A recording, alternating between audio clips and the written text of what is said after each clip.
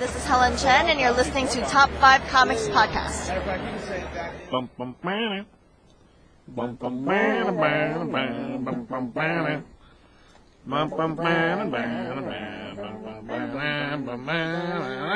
to Top 5 Comics Podcast. People talking about comics, pop culture, and events.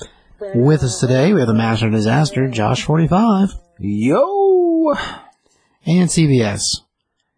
I don't have a cool yo for you, but hey. You need to get one, man. No. See, today we're going to be doing episode number 152. Today we're going to be going over the Fantastic Four, number 24. This is the 2020 run. And Nightwing, number 75. Homesick Pilots, number 1. And the Maestro, number 2. Maestro is Marvel Comics, Homesick Pilots is Image, Nightwing, of course, is DC, and Fantastic Four is Marvel. See, before that, Josh, you got any news? I do. My intro kind of leads to this one. Ready? Okay. This one I think is just hilarious. It has nothing to do with comic books or movies, but is amazing and nonetheless. But a monster wolf robot is Japan's last hope against bears. So I guess there's been major bear sightings in Takikawa, Japan. And so what they've done is they've made like wolf robots, which are about 4 foot tall and like 6 foot long, and they to scare the bears away from the human settlements, which I thought was hilarious because I know you love bears, but also monster wolf robots sounds ridiculous. Like a terrible idea waiting to just attack people. That's the craziest thing I've ever heard ever. Well, they're just like, oh, like kind of, they don't do much except for like just scare, cause like. You mean yet?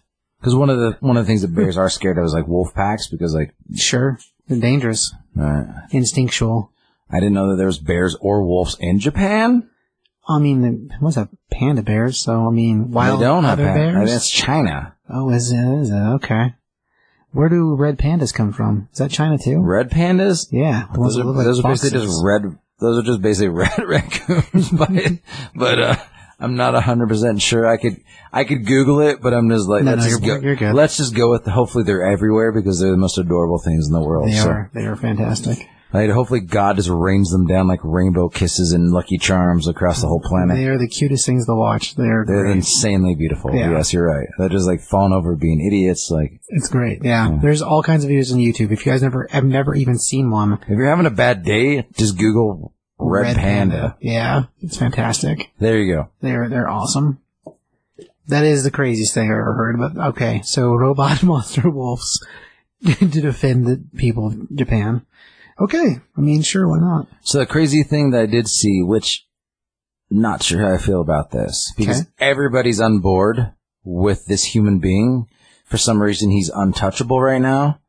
Uncancelable, so to speak. Okay. But Keanu Reeves is supposedly on track to be in Constantine 2, which, yeah. It's a little weird. Peter Stormare, who portrayed Lucifer, is claiming that Constantine 2, the sequels is a thing, and it's potentially setting up DC's Justice League Dark. But here's the deal. So I understand, okay, everybody's gonna be like, whoa, the DC multiverse, there's multiple Barry Allens, and there's this thing, and like whatever, and they had like... Till Flashpoint happens, okay, it's not a thing. I know. But I think Constantine exists outside of that. Not anymore. He used to. When Vertigo was still a thing, Constantine touched the edge of the universe. No. But has there ever been more than one Constantine, though? Not that I'm aware of, no. There you go. That's my point I'm trying to make, is that, like, I get multiple Flashes, I get multiple Supermans, I get multiple Green Lanterns, I get multiple Batmans, I get multiple whatever. But there's never been multiple Constantines. Constantine's always existed as just Constantine. Right. Am I correct? Unless you or me don't know otherwise. I've not seen a different version of Constantine. As we have this conversation, if somebody listening to this is like, wants to pipe in and give us, nope, an issue, enough, blah, blah, send us an email or Instagram or Facebook message or whatever. Comment on Podomatic. Yeah, do it. Whatever. And we'll discuss it and we'll look into it because I don't know. But, like, I think he's always just existed as just the only John Constantine. Best I can remember, the only time there was ever, that I'm aware of, the only time there was ever, like, sort of two, was when a demon was impersonating John towards the end of the Hellblazer run. But it was a demon impersonating John. So, it wasn't really another John. I don't necessarily remember there ever being another one. And I have to assume that kind of like Swamp Thing, I think maybe he's a singularity, but that's never been something I don't think they've ever actually ironed out. But with all the convergences and all the flashpoints, I do not remember ever seeing a John Constantine that was a different John Constantine. However, I do not remember seeing John Constantine mixed up in any of that. I want to say Convergence was probably still when Vertigo was running, so he wasn't technically mixed up in everything else. I mean, yeah, he still connected to Swamp Thing, but he didn't show up on Batman's doorstep, so that it was until more recently with New 52. But I don't feel like that's ever been ironed out after that. New 52, of course, is after Flashpoint, so it would stand to reason there was multiples, but I do not remember them ever showing us one. So I have to learn the idea there's not. I feel like that's something they could maybe touch on in a future issue of something where, Sure. like, a lot of those, like, effigy, or, like, you know, the demon, Etrigan? Etrigan, yeah. So the rhyming demon, yeah. Him and, like, Constantine and, like, some of those more supernatural, like, Swamp Thing. Sure. You know, like, some of those cooler, like, I mean, basically a lot of the Justice League Dark characters, I mean, not necessarily Zatanna, because wasn't she part of Justice League Dark? She is, yeah. Her and Wonder Woman both. Well, not the first Wonder Woman, not the first Justice League Dark. Oh, the first volume? Okay, she was until the more recent one. Yeah. Right. Detective Chimp, he'd be one. But He was in Justice League Dark. Okay, Detective Chimp, he's cool too. Same thing, like there hasn't been multiple versions of him. And I know they're not like the most popular characters, so like people haven't really touched on it, but just like, there's like 40 versions of Superman, 40 versions of Green Lantern, 40 versions, you know, all those things. It's just like, but it's kind of neat that, like, maybe that's like, maybe I'm giving DC fodder, cool, whatever, but like, there's like a potential for, hey, there's like these characters who exist like in a different realm, that like, there are always going to be a Batman, there's always going to be a Superman, but there's one Constantine, there's one, you know, like, even like Tim Drake almost is like, there's not multiple versions of Tim Drake necessarily. We've seen multiple Tims, most recently when the Young Justice was jumping through realities. So we've seen multiple Tims. The only characters I remember, which issue was that? 'Cause I don't remember that. I never saw another Tim Drake unless I ever saw. Yeah, he's got different colored hair. It was oh gosh, issue 10 maybe? It might have even been an issue where we first get the name Drake. Yeah, but it wasn't Tim Drake. It was. No, it was Tim. It was another version of Tim. I thought they called him something else, though. Well, they called him Drake because that was the name he was using. Yeah, but it was a different character, though. No, it was Tim. He had the different color hair, but it was Tim. I feel like the only ones we haven't seen others of. So at one point, DC did a book series called 52. It was just called 52. And in there, we ironed out the idea that Kyle Reiner was a singularity. Donna Troy was a singularity. They tried to make Jason Todd one. That didn't really stick so well, though. But the idea with that is that if one of them died in one universe, then they just get repropagated from another universe, but they didn't exist at the same time. Which is how Donna Troy's died and come back so many times, I guess. And that Kyle was one of those too, which, interesting. But that came from 52, and I don't necessarily feel like that's still technically a thing. I mean, New 52, we kind of skipped and dumped a lot of stuff off, so I think that probably went to wayside with it. But even in that series, they did the same thing with Jason Todd. So, as far as singularities, it's something they've dealt with before, at least for a few characters. But back then, we're still talking John Constantine not being part of regular continuity of stuff. So, I mean, it'd be an interesting idea if that was the case. There's only one throughout the universes. I do kind of wonder why you'd pick now to do a movie. I mean, Keanu Reeves, of course, is popular, is super popular right now. And, like, superhero movies are popular. But that particular franchise, I think it's weird to go back to, especially when we have such a successful version of him in the TV series.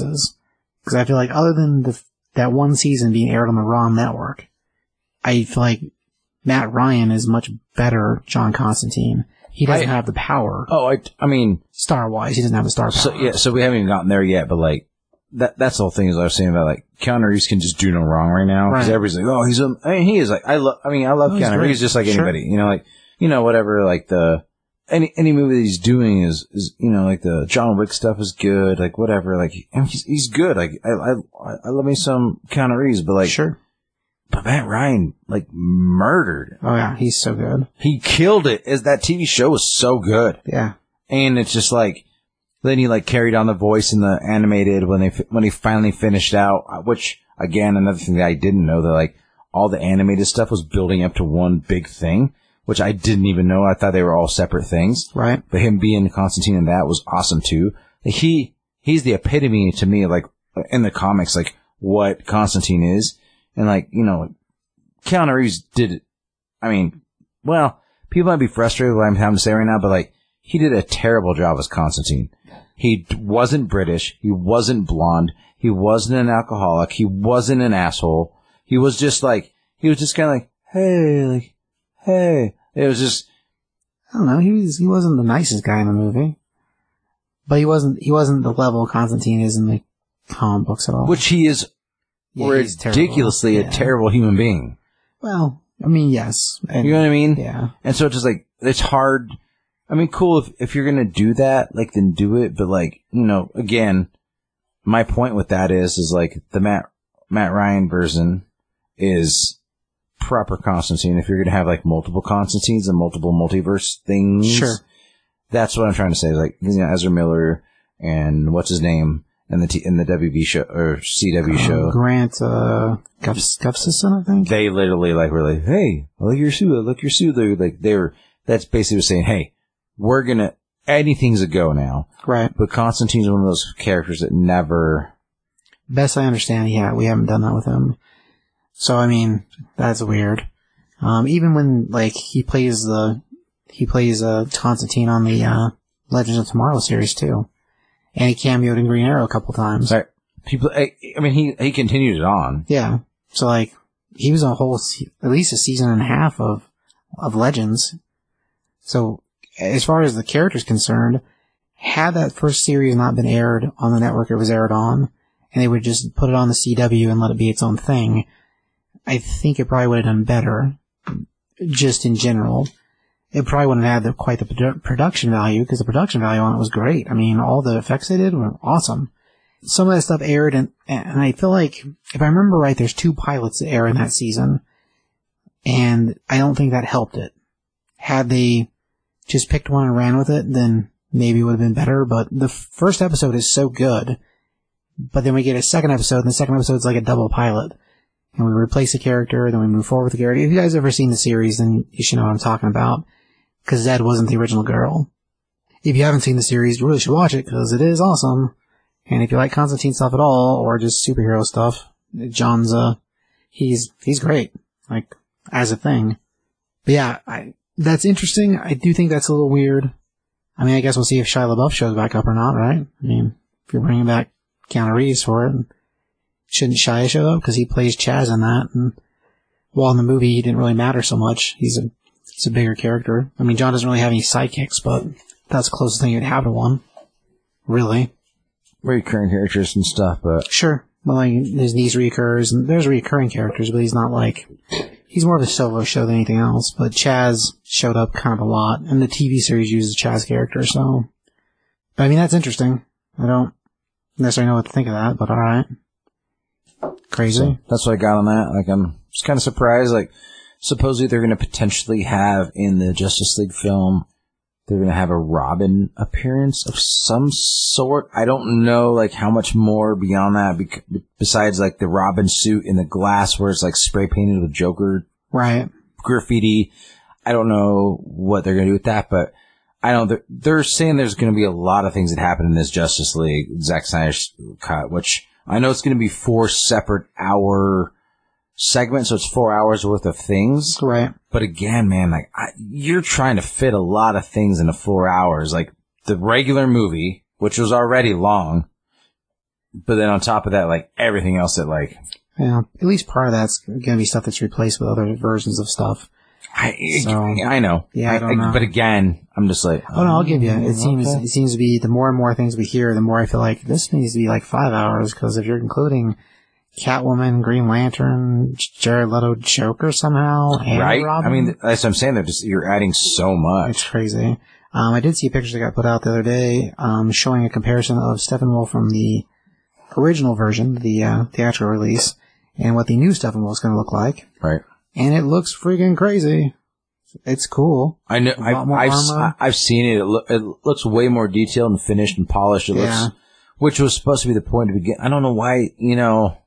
I don't know what the point was originally. Like why they went the way they did and who okayed all that crap. Yeah. It's really bizarre to me because it's like they said it was like 80 to 90% done whenever he took over, when Whedon took over. Which I don't know if Whedon just really was that much of an egomaniac, which is a possibility. That's kind of what it sounds like. I just don't know, you know what I mean? Like, why? Yeah. Because, like, I mean, Zack Snyder, like, did have, like, because even, like, the director cut for Batman v Superman was, like, way different than the actual... Yeah, editing-wise it was different. And it made a lot more sense than the actual version. I mean, I wouldn't say it was, like... I mean, it was better. I wouldn't say it was just like incredible, but it was better. Yeah. But then like, like why not just like go with it? Like what, I don't know what Whedon's point was, cause like it's not Marvel, and he did decent Marvel, but even the Marvel movies he directed that were like the weaker, wasn't just Age of Ultron was the only one he directed, or? No, he did the first Avengers and Age of Ultron both. So both the first two Avengers movies. And Age of Ultron is to me is the weakest one of the Avengers films. Yeah. I mean, it's okay. Like I don't sure. I mean, I liked it. Don't get me wrong. Like, it was just like... Yeah, I just think it's a good possibility that he was so high on his career at the time, and like, it maybe... I mean, at that point he wasn't really that high, but I think that, like, maybe because Favreau was such a bigger... And Robert Downey Jr., like, RDJ was just like, they had so much more control. Like, we need somebody to kind of run the directorial part of this, but honestly, like, this is where we're going, so, like... Are we talking about Whedon? Is that what we're talking about now? Yeah. So we like with Jon Favreau was like, this is where we're going, regardless of what you want to do. If you want to be a part of this, then come on board, because we know that you can direct the day to day. It's kind of like on a TV show, you know what I mean? Like, yeah, I'm not really sure who was in charge of things at that point. Because even at the end of it, like, really, like, what they said was, the brothers who directed like the what's their faces. Are you talking about Endgame and Infinity War? Oh gosh, if you hadn't asked me, I could tell you. Yeah, but so them and Favreau and RDJ were like the only ones that knew like the proper ending and all that stuff. And I think that Favreau and Robert Downey were just like, they were in it together for so long, like, this is where we're going. And so either you're on board or you're not. And I think that maybe like Whedon had a little bit more like... Well, we had Feige in there too, and Feige's... Since he got immersed in he kind of just let them do their thing, but but I think that like Jon Favreau and Robert Downey Jr. were just like, hey, this is our jam. If you want to be on board, we're going to let you direct this because we know that you can direct the day-to-day stuff. But this is already the story, and this, you're not like. And so when DC's like, hey, if you come do this, we'll let you do whatever you want. You know what I mean? Maybe they were trying to lure him away, kind of thing. Yeah, they were already moving him out of the situation whenever they moved to number 3 for the Avengers. Yeah, there's too much weird unknown in there still about. Do you see what I'm saying though? Like, yeah, like he probably didn't have the directorial like control that you would normally have because like, hey, stuff. This is the massive overall story and this is where we're going. Like, and like, they didn't screw it up like Star Wars did. They're like, maybe just kind of do whatever you want. Like, They were just like, this is what we're doing. This is our master plan. Either you're on board or you're not. And if you don't want to take it, you don't have to. Because those guys I think they had it set up, man, and they did it the right way. Like, Marvel murdered. They did a good job, so. Yeah, as far as the movies are concerned, they've done a really good job orchestrating things over there, and I'll give you, I don't think all of it's got a sheer plan from the beginning, but it's fallen into place well enough that it makes a really good ladder. And then you go to the Justice League, I think they just said, do whatever you want, because they looked at Avengers and said, well, this dude managed to do that, well, here you go, buddy, do whatever you want. But up until that point, so many other things have been set in motion that like he didn't have control over. Oh yeah, and again, what movie? 5 movies before? No, 4 movies because we had Iron Man, 1 Thor, and 2. Iron Man 1? Well, yeah, order-wise. Thor, Captain America. I guess you Captain can count America the whole... 1 and... No, 2 haven't happened yet. No. So I guess we only have the 4. If you count Hulk, then there's 5. There's one more, though. For the Avengers stuff? Yeah. Not yet. Plus, Agents of S.H.I.E.L.D. have been on TV, so that was setting a lot of stuff up. Oh, they did have... And they did use the connector at the very beginning, they did. Actually, No, was that post? That was after Avengers. Yeah, the Agents of S.H.I.E.L.D. connects to Winter Soldier, which is the other Captain America movie. No, it was before that, because it was before Winter Soldier, after Avengers, because it basically takes place after, the beginning of it. After Coulson, no, so it picks up after the after Coulson's dead, yeah. So right after the first Avengers, because he gets stabbed in the heart in the first Avengers. Right. So where it connects is after Avengers, but during Winter Soldier. Because when you get to the episode... Before Winter Soldier. Well, that's where it starts, yes. But during Winter Soldier, when we get the change of Hydra, that's when Agents of S.H.I.E.L.D. actually got good, because the show flipped the week that the movie came out. The show had the same thing happen. It also goes through, well, no, not even that. It actually takes place, during all Thor: The Dark World stuff, all that. There's a season about all that, too. Yeah. The first 2 seasons connect so well. Even the third one kind of connects. And then later at seasons 5 and 6, things kind of went their own direction. And the way I understand that, granted, I have not seen the last 2.5 seasons, but the way I understand it, it kind of went its own path and doesn't really connect anymore at all. At a certain point, they kind of gave up on it, I think. Yeah. But Coulson was such a rad character. Yeah, it would have been nice to see some return for him with Endgame, but at that point they were so far gone with it. I just don't think shit made it happen. I really wish he would have made. Wow, that would be so rad cool. for him to do some sort of thing at the end of that. Just to show up. I mean, even if it's at the funeral, whatever. I mean, something. Right. No, I know. I know. Yeah. I know exactly what you're saying. So, as far as new stuff, I mean, I've got a couple pieces. Mirka Andolfo, which is the lady who's done Misery for Image Comics and Unnatural, and a book called Unsacred, which most of the articles aren't mentioning. Her and producer Eric Barmack, who was the vice president at Netflix for a few years. His company, Wild Sheep Content, have teamed up with her to make a show called Sweet Paprika, which is an animated series.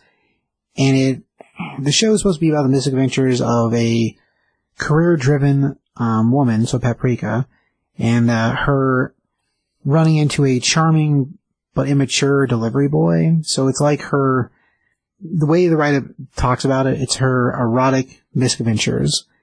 As far as a series, they're going to be doing a comic book to follow it, coming out through Image, so it'll have a comic book as well. And it's her and Dolpho doing both those things. The thing that's crazy about it is that it's also releasing in a bunch of other countries at the same time underneath different monikers. Because Image primarily is in the US. I mean, yeah, you can get those books in Europe, but it's not the same thing.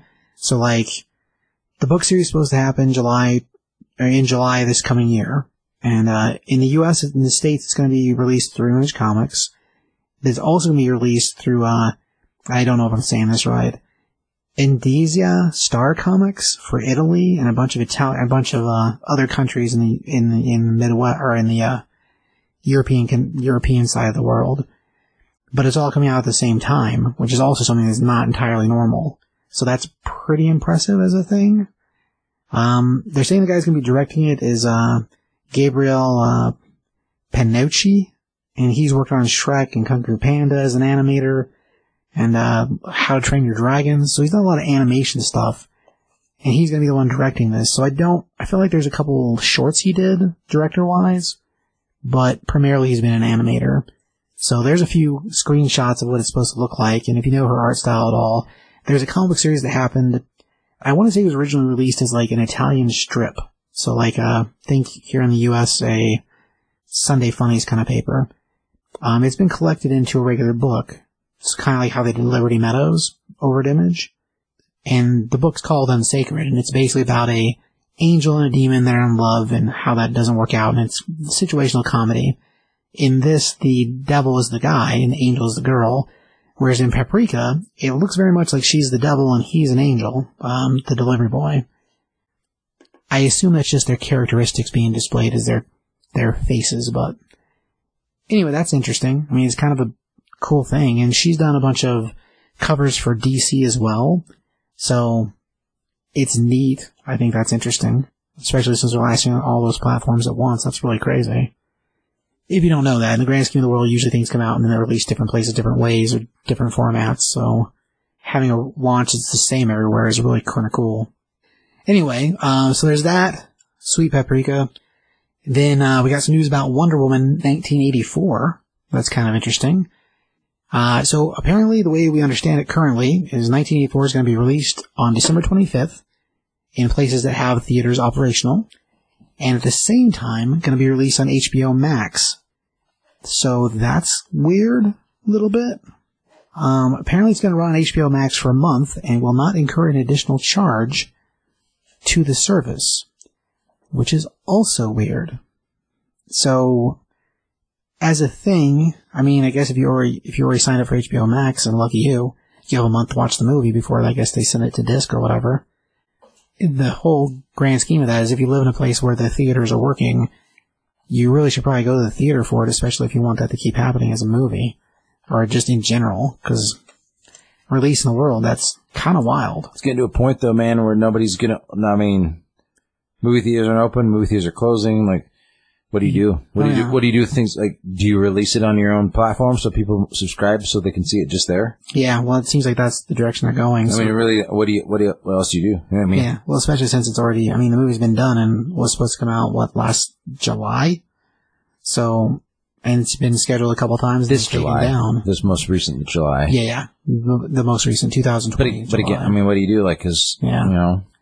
It is crazy. Regals are closing down most of their theaters. It's like, what? Yeah. Unless somebody picks it up or changes it or whatever, like, what do you do? Like, nobody can go anywhere. Right. Yeah. With the current state of the world, I can see what you're doing. Do you take the loss? Yeah, well, at this point, they basically are. I mean, it might drive new people to the subscription service for the HBO Max. Which HBO Max is getting, I'll tell you this, HBO Max might end up being the one that really, really rivals Netflix because they're doing some really cool things. Like, they teamed up with DC, so they have all that stuff going on. They have a lot of really cool TV shows coming out, but also, like, announced just yesterday, Conan, as of at the end of 2021, is going to quit doing his show. And then he's going to switch his show to they're calling it a variety, like, talk show, like a once-a-week show on HBO Max.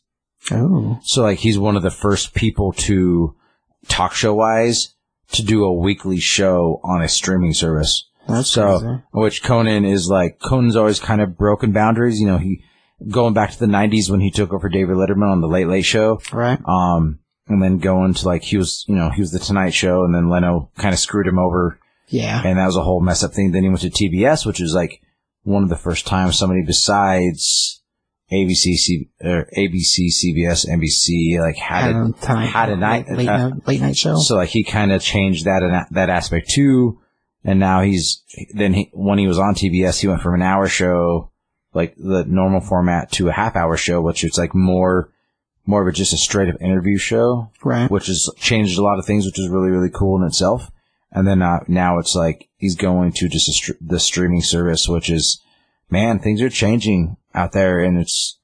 Yeah, it'll be interesting to see what. And that's just, I mean, again, that's just Conan. You know what I mean? Like, and I love Conan. I'll always support him. He's sure. Rad. He's always been like against the grain, never been like the mainstream guy. So he'll always have my support. But like going to an HBO, like that's one of the first times it's been like a weekly show like that. So, Rogan kind of did something like that with Spotify. He signed that exclusive deal, which, like, his podcast is only going to be coming out on Spotify. Right. But, like, it'll be video too, so you actually have to get on your Spotify. If you want to watch the video version of it, you got to get on Spotify to watch it. Right. He's not changing his format in any way. It's going to be it's his thing no matter what. But again, like, just where you can see it and where you can get access to it. People are like, hey, we have to make money in a different aspect. So it's like, they're even letting Rogan, I think, is still going to have his own sponsors. So he's getting, he signed that exclusive deal, but he still gets to have his own sponsors as well. That's crazy. Which is insane, but Conan can do the same thing, because Conan's podcast is doing fantastic. Sure. Like the Conan O'Brien Needs a Friend. And, it's been fantastic, because, he doesn't need to be on TV. It's weekly. There's no there's no ratings. He can say whatever he wants kind of thing. Sure. You know, like, and that's, podcasts have changed a lot of things. And so we'll see how it goes, man. Like, it's kind of a crazy thing. Like, yeah, like, I think it's really cool. Sure. I mean, I have HBO Max, but I also still pay for cable, which needs to change like literally yesterday needs to change. Like cause I don't need it. Like, sure. You and me, when we hang out besides sports, we don't watch cable. I know sometimes I watch the crime drama shows. Right. But I mean, but if you get like Fubo or, you know, like, sure. Hulu Plus or any of those things, they have all those shows and channels on there. So it's just like, you need to spend $200 a month on cable. Right. Just to flip through the channels and watch something that you can watch in any of those other services. Yeah. As long as they have NCIS and Chicago PD, we're good. I know you hate both those. I can't laugh with you. I hate those shows, so. That's alright. Yeah, it's interesting. The world's, it's definitely a weird kind of, I don't know. It's only a matter of time before we see another version of cable just through the streaming services. Maybe. No, I know. I'd be surprised if it wasn't. But maybe a lot of people said that stuff, but like, yeah, it's all still new. It's only a matter of time. But it is interesting. People say that about a lot of things, and like things have just been like, oh, well, this is just a thing. Like, you know, like the idea of being like, hey, I just want to watch sports. That's the only thing I like. I watch on TV and sure. periodic movies, which is me.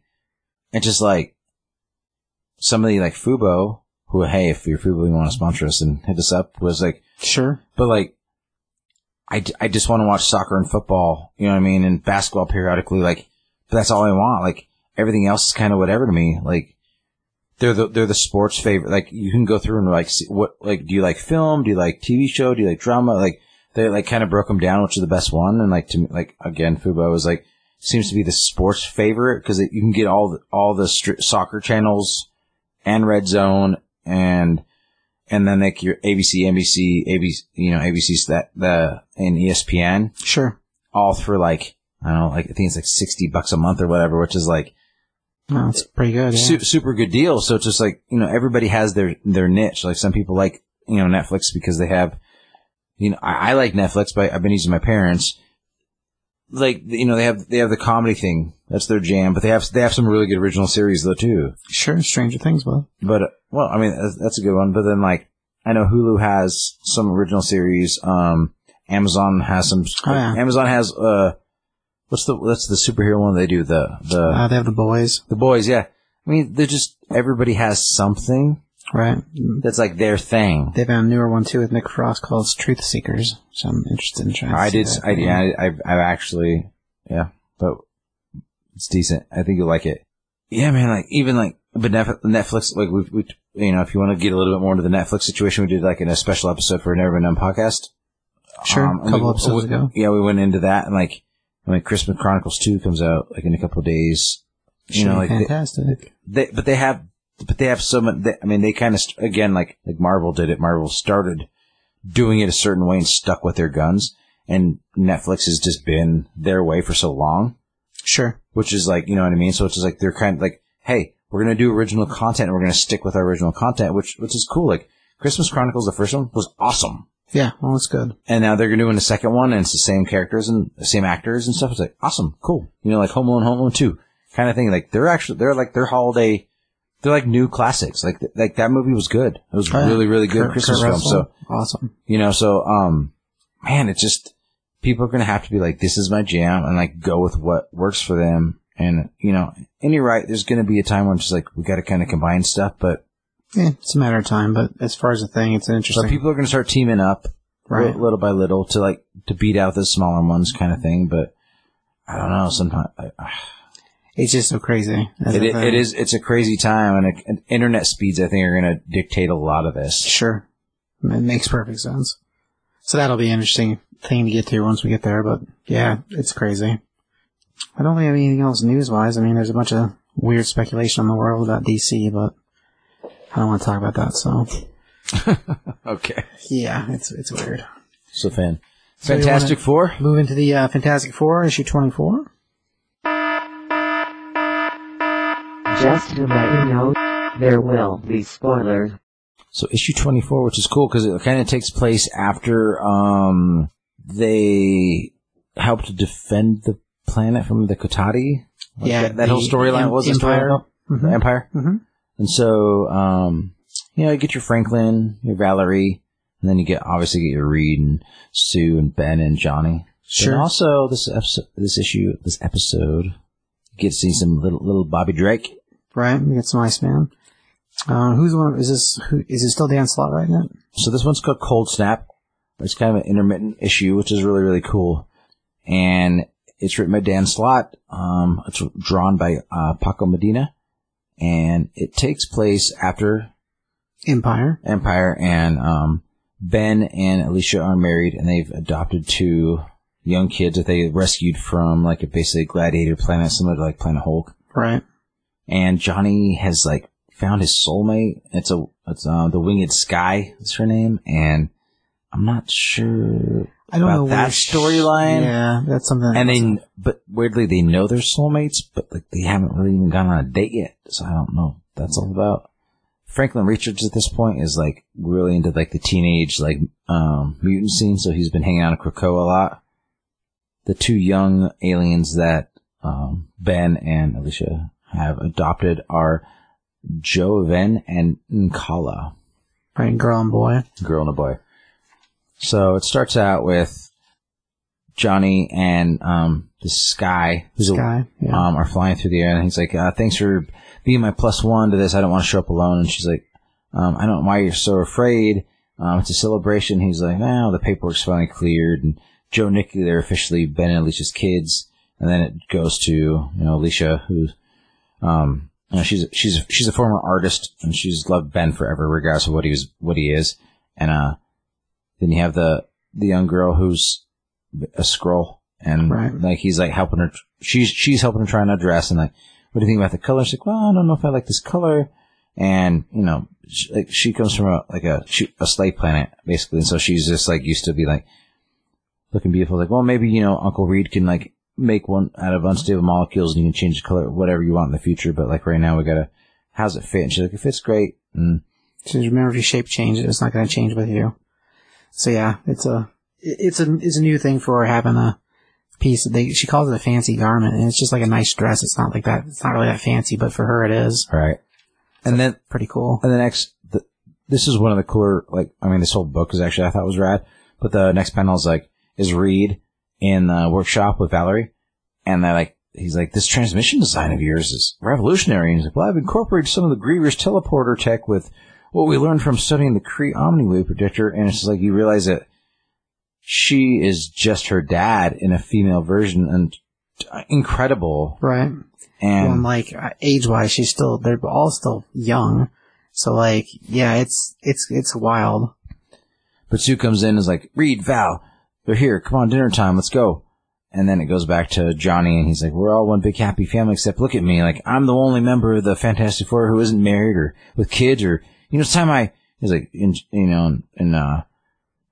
Sky's just whoa, shut up. We haven't even, he's like, no, I guess, I'm not saying that. I need to kind of get my act together. I've always just been the hothead. And then it goes back to the young boy who is,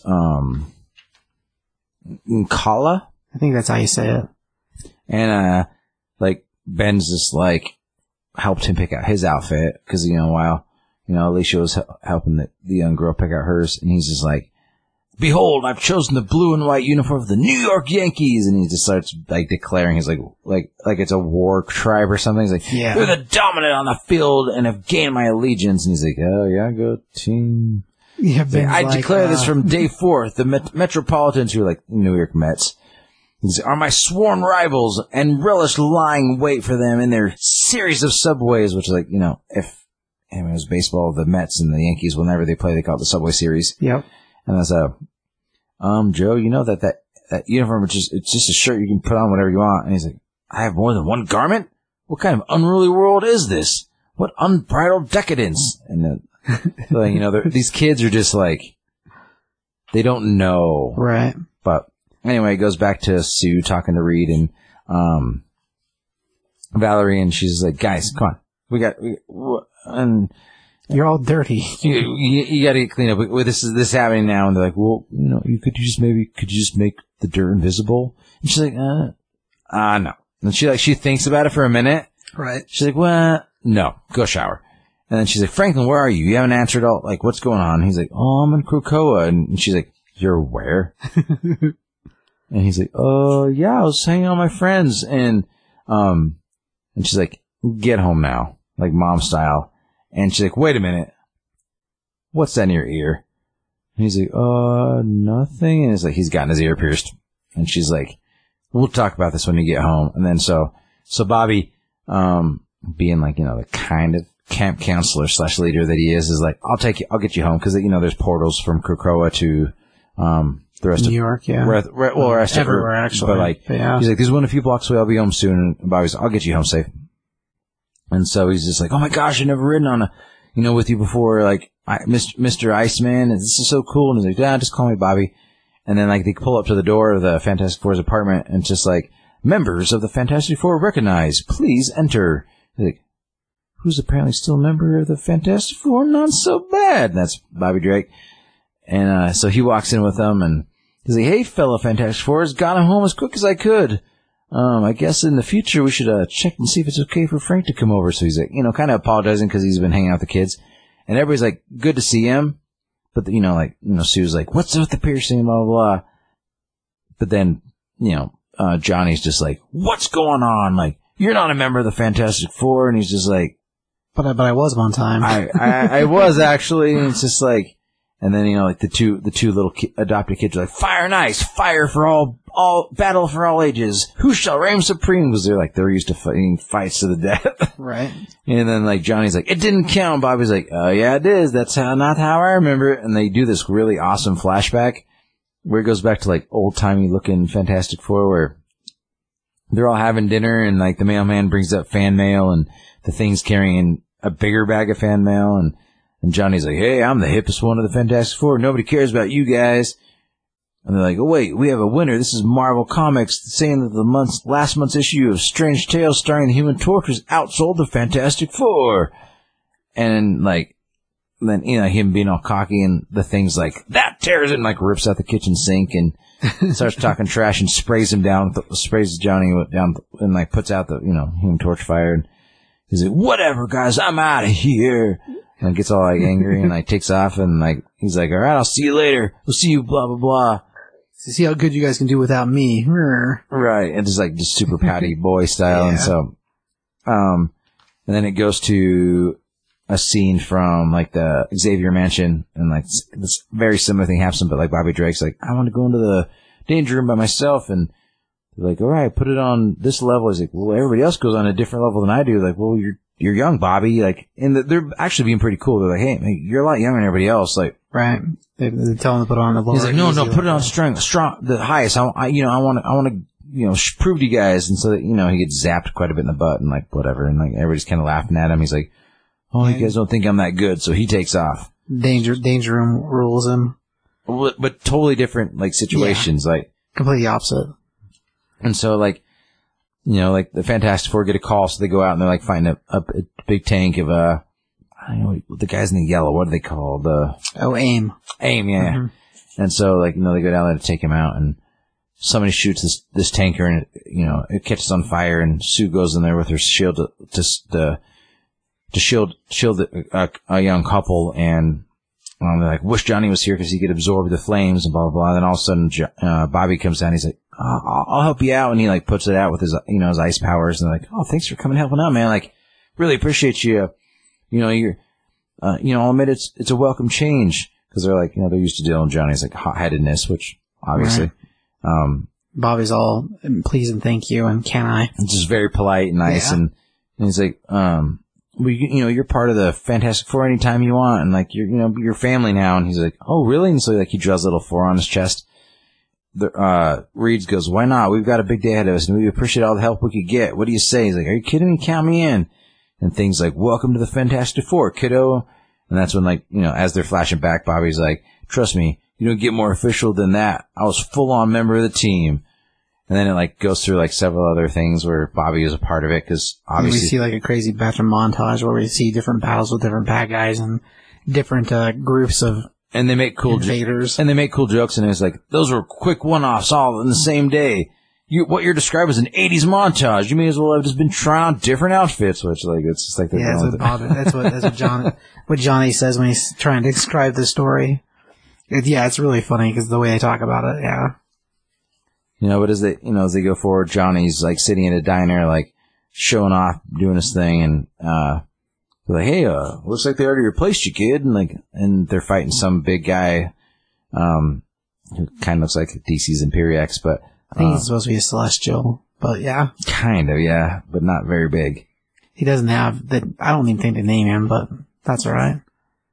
But they're all fighting him, and all of a sudden Johnny's like, "That's it. I'm gonna go figure this out." And like they go and he like picks a fight with Bobby, and Bobby and him start fighting like fire versus ice, ice versus fire, fire versus ice. In the middle of the battle, and then like kind of like even the bad guys going, "What's going on?" Like, and finally like Sue like separates him with her psi powers, and they're like, "Okay, we'll figure it out." And Bobby's like, "Hey, I wasn't even doing that. I was just kind of hanging out." And he started, and it's like whatever. And so he's like. Reed's like, "I got an idea. This is how you do it. Like, one of you guys shoot flame into one side and ice in the other one, and like, because it'll disrupt the molecular structure, blah, blah, blah. It'll break this hammer, and that's just tethering him to this planet, and it does its job, and it sucks him away. And then, as they're standing there, and like, Bobby and Johnny are like, "Yeah, well, you're not too bad, kid." Like, Professor X is like, "Bobby, we need your help. You did amazing today. Like,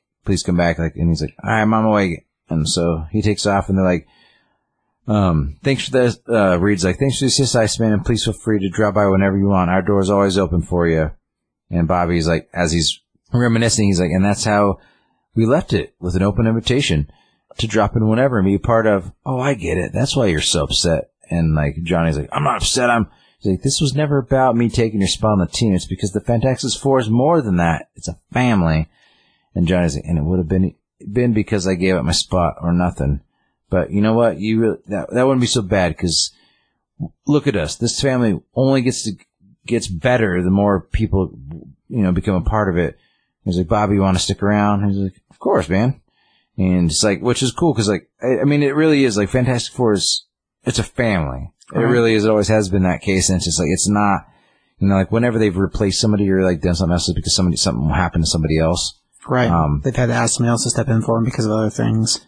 So, like, in this last scene, it's just like, you got, Franklin, who's at one point, which is weird in this, he's got super dark hair, but when he first started as a kid, he's blonde hair. Yeah, I don't know when that changed. It's been fairly recent. Like, it's gone from blonde to like a brown to now this dark. Which I get. I mean, I was born with blonde hair, and my hair got darker as I got older. So, I mean, maybe, sure. But I still think that's weird, but then like, you got, Valerie, and you got, Ben with Alicia and the two adopted kids, and you got Johnny with his like weird winged maybe soulmate thing. I don't know. Yeah, closest thing to girlfriend right now. And Bobby, weirdly, like they didn't touch on it. Like Bobby and Johnny have kind of been friends for a long time, so like the fact they were kind of like butting heads in this, I thought was a little weird. Yeah, just a flashback to a rivalry from the beginning. But they've always kind of been buddies, though. Like, I've read a ton of crossover issues where they've been buddies. So, anyway, good issue, man. I like how it was one of those, probably, like, the last 3 or 4 episodes I've talked about how, like, those standalone issues, like, sometimes they're just really good to have, like, I like big crossovers and series, and, like, whatever, but, like, every once in a while it's nice to just have a book that just, like, it just is what it is. Like, you can read this book. It starts from scratch, it zeroes you out, cleans the palette, and then you're like, okay, what's next for the Fantastic Four? You know what I mean? Sure. Like, there's things that kind of cross over in and out of it, but it's like, ultimately, this is a standalone issue. Just kind of, it kind of just like lets you, read it one and done style. Yeah, and I like that. I enjoy that. Like, there's not enough of that, and like again, like I've talked about it a few times, but so well, and it's good timing wise because it's like we're in November now, so we have Thanksgiving and. It's close to maybe a Thanksgiving style book. I mean, that's not what they're celebrating, but as a thing, they're celebrating the adoption of the kids is what they're celebrating. And family dinner. Right. But similar idea. You got a score for that book, Josh? Yeah, I get a 4. Fantastic Four. Sure. Give it a 4. The art was cool, really cool through the whole thing. Like, the writing was really cool through the whole thing. Like, a 5's a hard 5. It's hard to give a 5 on books these days. This is a fun book, man. Like, I've always been a big fan of Fantastic Four. Like, I like what they're all about. Like, everybody's a little bit different. You got the Avengers, and they're like a team. They're calculated, and you got Guardians, and they're like interstellar, and then you got like Space Pirates, yeah. Yeah, and you got like the X-Men, and they're just like, they're the outcasts, and just like, but Fantastic Four has always just been like mom and dad, brother and just like kids, and it's like, it's just been family. It's just like, and whoever's a part of it, like, you're just family. It's just like, right. And that's, I always thought that was really cool, so. Sure. Well, score-wise, yeah, I mean, I give it a 4, too. It's a good book. Like, the writing's really good. Dan Slott's a good writer. I mean, he wrote Spider-Man for years. He's a good writer. Art, it was really cool when you get the flashback sections because the art changes. And so we get, like, a different texture to it. And, like, Iceman with his boots, which then Wade looks like a snowman. Kind of awesome. So like, I do dig the way the art shifts for the different timepieces, and even between the two different styles of the Fantastic Four and the X-Men have a different look to them. Right. So like, really pretty cool. I definitely dug that about it, because like the art shifts his story element, which is awesome. And it's like, what's cool is it's, a lot of times when they do this in a book, it's different artists. They'll like, look, we'll hire someone to do like pages 2, 3, and 4 for this guy. Sure. And this same artist, the whole thing, and like, he does such a good job with, changing time periods and flow, and I don't know, man. It's good stuff. Like, the art's fantastic. I hope he stays on this book because he fits it real well. So yeah, it's a good pairing. Then the backup story in this book is the Nexus War Thor. Yeah, what that is there's an event happening in Fortnite, the video game. Which is they're kind of doing the team up with Fortnite. Yeah, we're smashing a bunch of the Avengers, Marvel characters into Fortnite. Which, just in case you're curious what that's all about, that's a backup part of this issue, so it's kind of neat. I'm sure it's in a couple other ones, but this particular part, they've had other pieces and other stories, but this particular part where they set up the whole thing about Galactus is only in this book. So that's kind of cool. So that's that in this issue. So if you're curious about that, I'm not going to delve too deep into it. Sure. It's kind of a cool crossover thing that, like, I know Fortnite's pretty huge. So was it Fantastic Four 20 what? 24. 24. So if you want that. Yeah. I know there's a few variant covers. I know Alex Ross does one, which I thought with that particular. I want to say he had a couple, actually. But yeah. He did a couple? Mm-hmm. Okay. I only saw the one, but I think this is the one that had one for each of the Fantastic Four, actually. Oh. So a Sue, a Johnny, a Reed, and a Thing. You nor me, I only saw the one. So. Right. But yeah, it had a handful of covers for it. It's a bigger issue. It's got the backup story in it. So, but yeah, good stuff. All right, we'll switch over to DC and do Nightwing. Cool. This is issue number 75 of Nightwing. It is written by Dan Jurgens. He's a show favorite.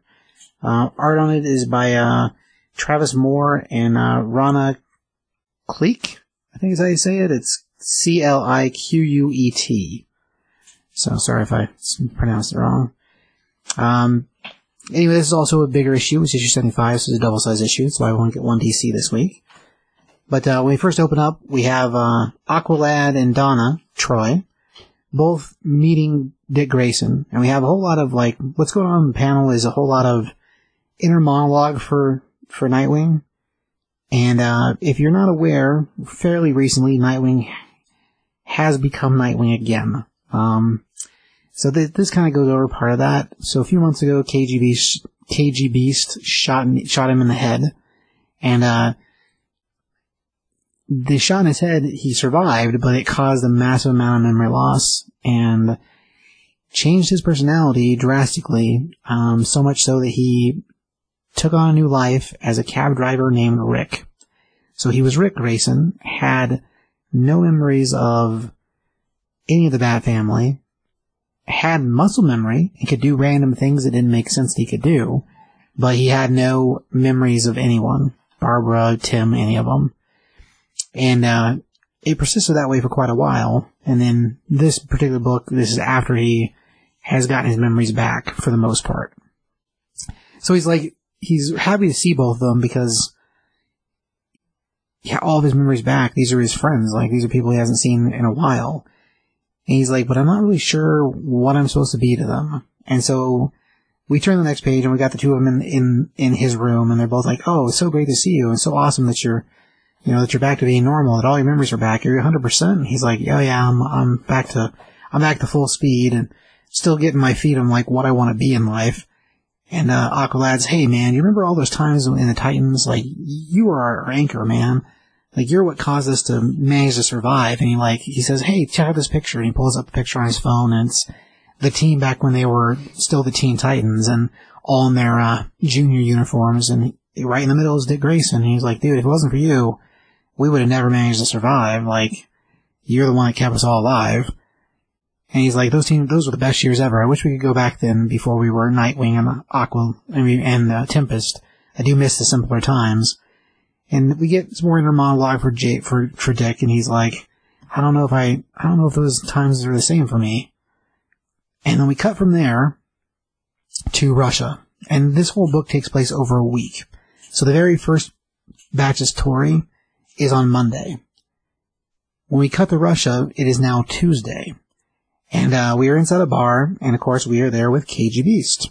And he is surrounded by a bunch of military hooligan types and mercenary types, and a few of them at the bars that were drinking near him all come over to him and they're like, are you really the killer? Are you really the one? Are you the guy? And he's like, yeah, of course I am the guy. And, they talk about his claw hand and how being an assassin that never misses, even using his claws, is impressive.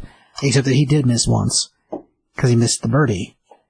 And so they start razzing him about having not killed Nightwing. And in the process of them laughing, well, KG Beast decides to kill all three of them. One with his hook, one with a knife, and the other one he smashes in the head with a bottle. So he basically kills all three of those guys, and as he's looking at them on the ground, he's like, well, when your widows are crying, tell them to remember the KG Beast. And he leaves the bar. So it's pretty impressive. From there, we cut to the next scene. Next scene is now Wednesday, and we are in Gotham. And here we have Batgirl Barbara and Dick Grayson in a costume that's not a Nightwing costume. He's got the eye band, and it's got open flare arms with a red stripe down the middle. It's the costume that he was wearing when he was working for the Joker prior to him getting his memory back. And Barbara's razzing him about the costume, and she's like, you're still doing Nightwing stuff. Why aren't you wearing the Nightwing costume? Why are you wearing that thing? He's like, well, this fits me right now. I don't know what I want to be, Barbara. She's like, what, are you kidding? Like, you're back to full speed. You need to be, get your ducks in a row, bro. She didn't say that, but that's what she means. And about that time, they spot a bunch of bikers that are still wearing Joker masks. They're what's remnants of the assault of the Joker war on Gotham. And Barbara and him are basically just going around cleaning up what's left of the Joker gang. And of course, Nightwing handles them pretty handily with his batons, and the two of them put him down real easy, and Barbara takes out two of them, and then one guy pulls a gun on Barbara, and of course, Grayson finishes him off. And she's like, it's weird with you not being Nightwing. And he's just like, well, I'm always going to be here for you, Barbara. I just, I don't know if that's me anymore. And he's like, in internal monologue, he's like, I know what she wants me to say, but I don't know if I can. And then we cut there to the next day, which is Thursday. We are 200 miles north of Gotham City inside of a plane. And in the back of the plane, well, we have the KG Beast. He is suited up to parachute into Gotham. And he does. From there, once he lands next to a street, and he's walking down the middle of the road, and these two people in a car slam on the brakes not to hit him. And inside it's a couple old people. It's a husband and wife. And they're like, oh my gosh, we could have killed him. I'm going to see if he needs help. And he pulls out his gun and he shoots both of them through the window, square in the head. He's like, I never miss. And he steals their car to drive into Gotham. So just two random people he killed out of nowhere just because he's angry. So we cut from there to Friday. And so Friday we join Batman and Dick Grayson, also collecting remnants of the clown gang, so who's left over from the Joker War. And Grayson is still wearing the strange costume. And Batman's now kind of harassing him about what he's doing, and if he's going to come back fully, he needs to just come back fully. And while they're doing the fight, he's like, yeah, it doesn't really matter what I'm wearing. And Batman's like, sure. They wind up chasing one clown who's sort of getting away. They chase him across a rooftop, and they jump 2 or 3 rooftops. So they take that clown out, and we get a little more inner monologue, and it's Dick talking to himself. And he's like, remember that Bruce and Barbara and the rest of your friends, they missed you. All they wanted was the best for you. And he looks at Bruce and Batman and says, all I want is for us to be whole.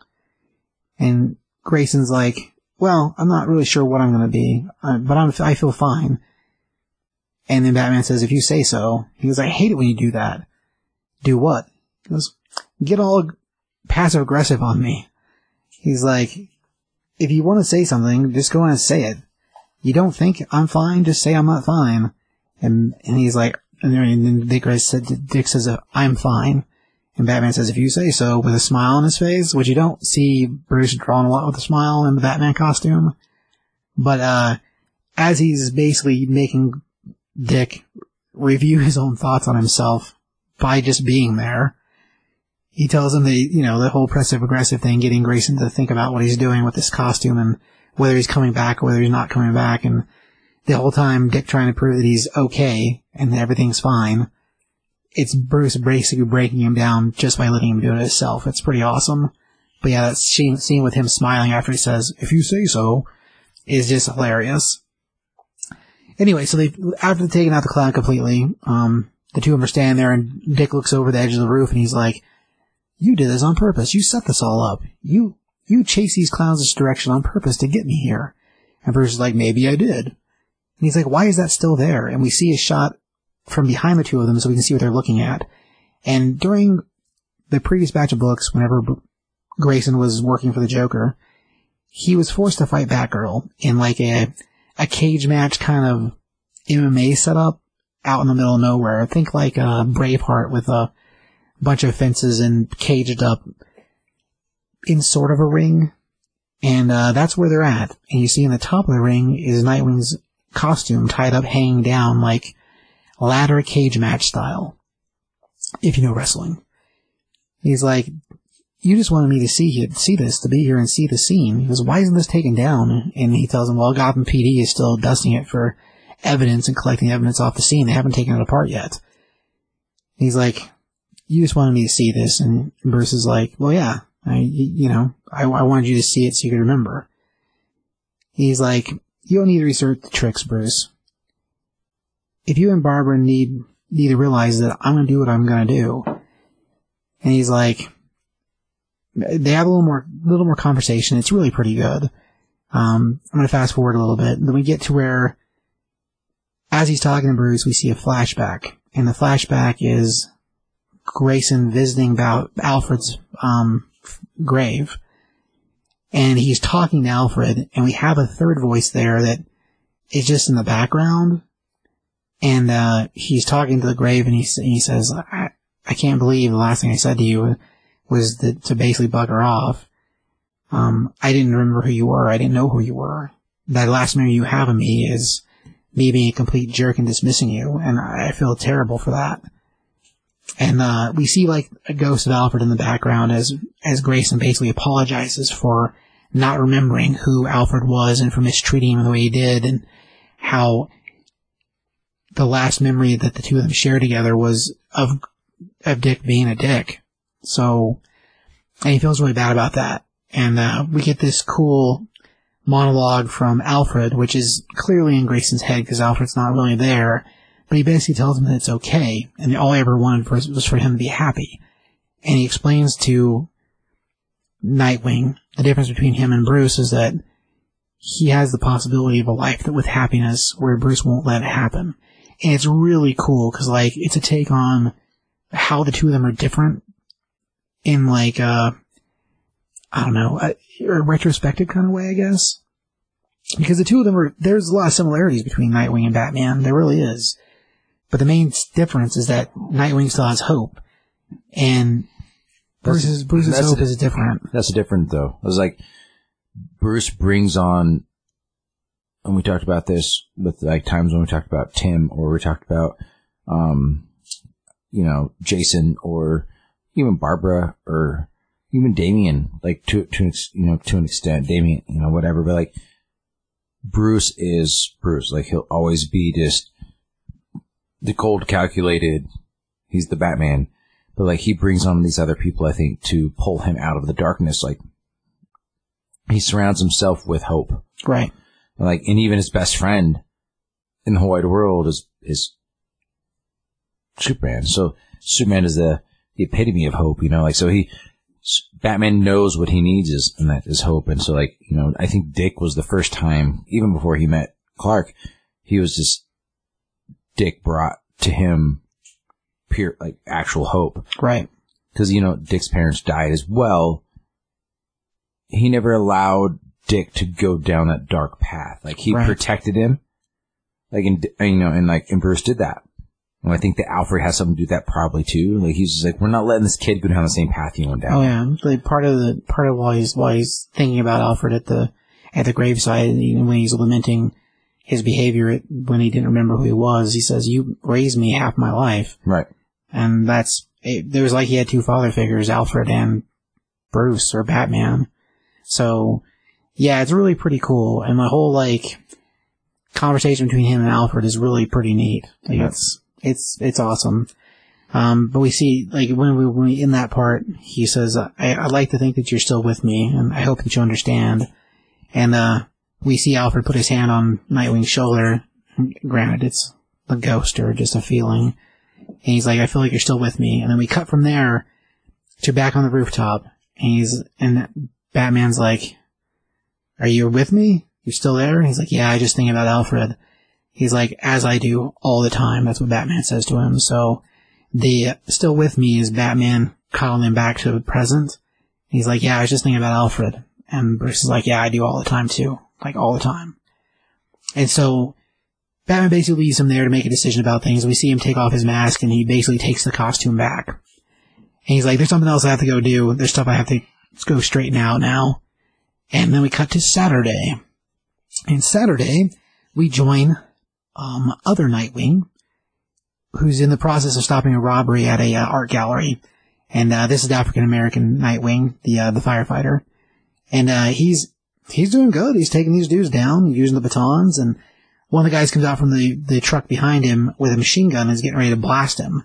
And from there, in drops real Nightwing, Dick Grayson, full costume, blue mask, everything. And he takes the dude out, and other Nightwing's like, oh, it's you. He's like, yeah, I'm Nightwing. He's like, you've been doing a good job, man. He's like, I think you need to take me to meet the rest of your crew. And so from there, after they finish up with the crooks, he takes them to meet the others. And now, if you're not aware, when Grayson was not Grayson, when he was not Dick, he was Rick, a police officer found the Nightwing lair, which was an apartment building inside an apartment building. In Bloodhaven? Yeah. There was a fire actually set by Rick trying to burn the past, but the suits weren't destroyed because they're fire retardant. You'd think you would remember that, but whatever. So this officer found the suits and then elected some of his close friends to help him because they figured Nightwing must be dead and there needs to be a Nightwing. So he introduces them to everybody, and he's like, this is Team Nightwing. Colleen Edwards and her brother Zach, or Colleen Edwards and her brother Zach, and it's the girl and boy duo that were wearing the other, like, she had the classic flare costume with the yellow, and he was wearing the other blue costume. And they introduced him to Detective Seth, I don't know how to say it. Sap is what they call him. I don't know how to pronounce it. But he's the one that got paralyzed during the whole Talon fight. Well, at some point he might recover, but they've got him in a wheelchair for now. Anyway, basically Nightwing tells them that he appreciates all the work they did, but they need to stop. That he's highly trained, and while they're trained to do great things in their own respect, it's not the same kind of thing. And the world needs more firemen and more police officers than it needs superheroes, because you guys can act in a way that I can't. And so he basically convinces them all to stand down as Nightwing's because he's back and he's gonna take up that mantle again. And it's a really good, like, the way he explains it is really pretty cool. I could easily see eventually us having a group that sort of travels around Grayson.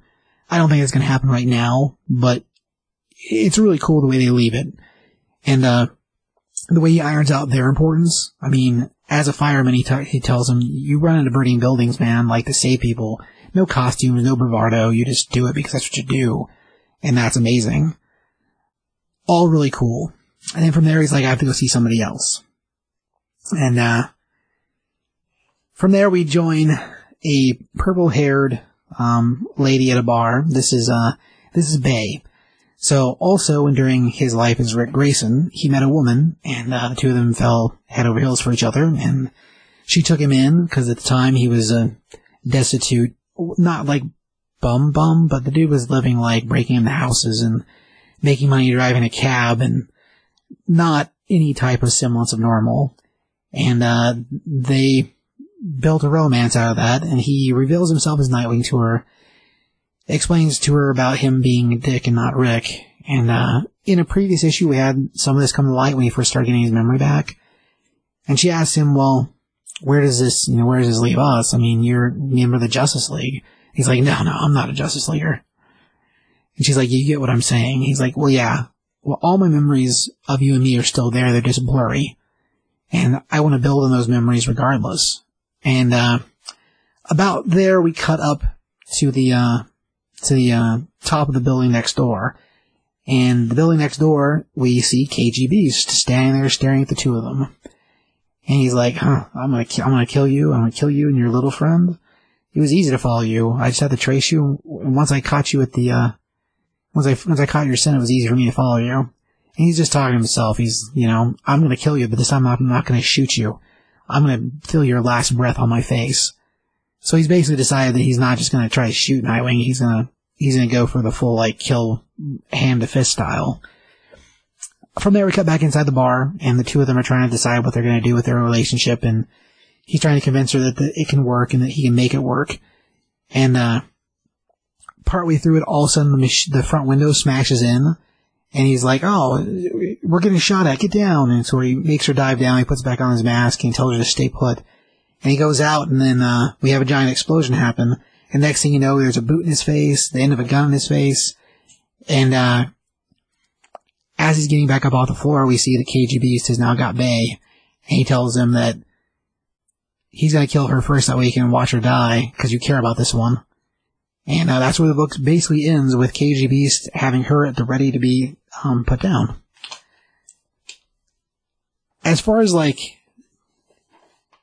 series, or as far as a book, like, I like this book a lot, and maybe it's because I was so tired of Rick Grayson that I was ready to have Dick Grayson back.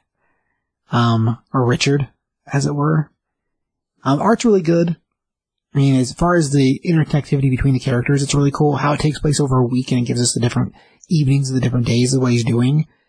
The whole reason he's been holding off of being back to being full Nightwing is because of the girlfriend, and how she would fit in a world like that, and how it's never really worked before, and trying to decide whether he wants to try to move forward as a normal person, or whether he wants to continue to do what he's basically meant to do.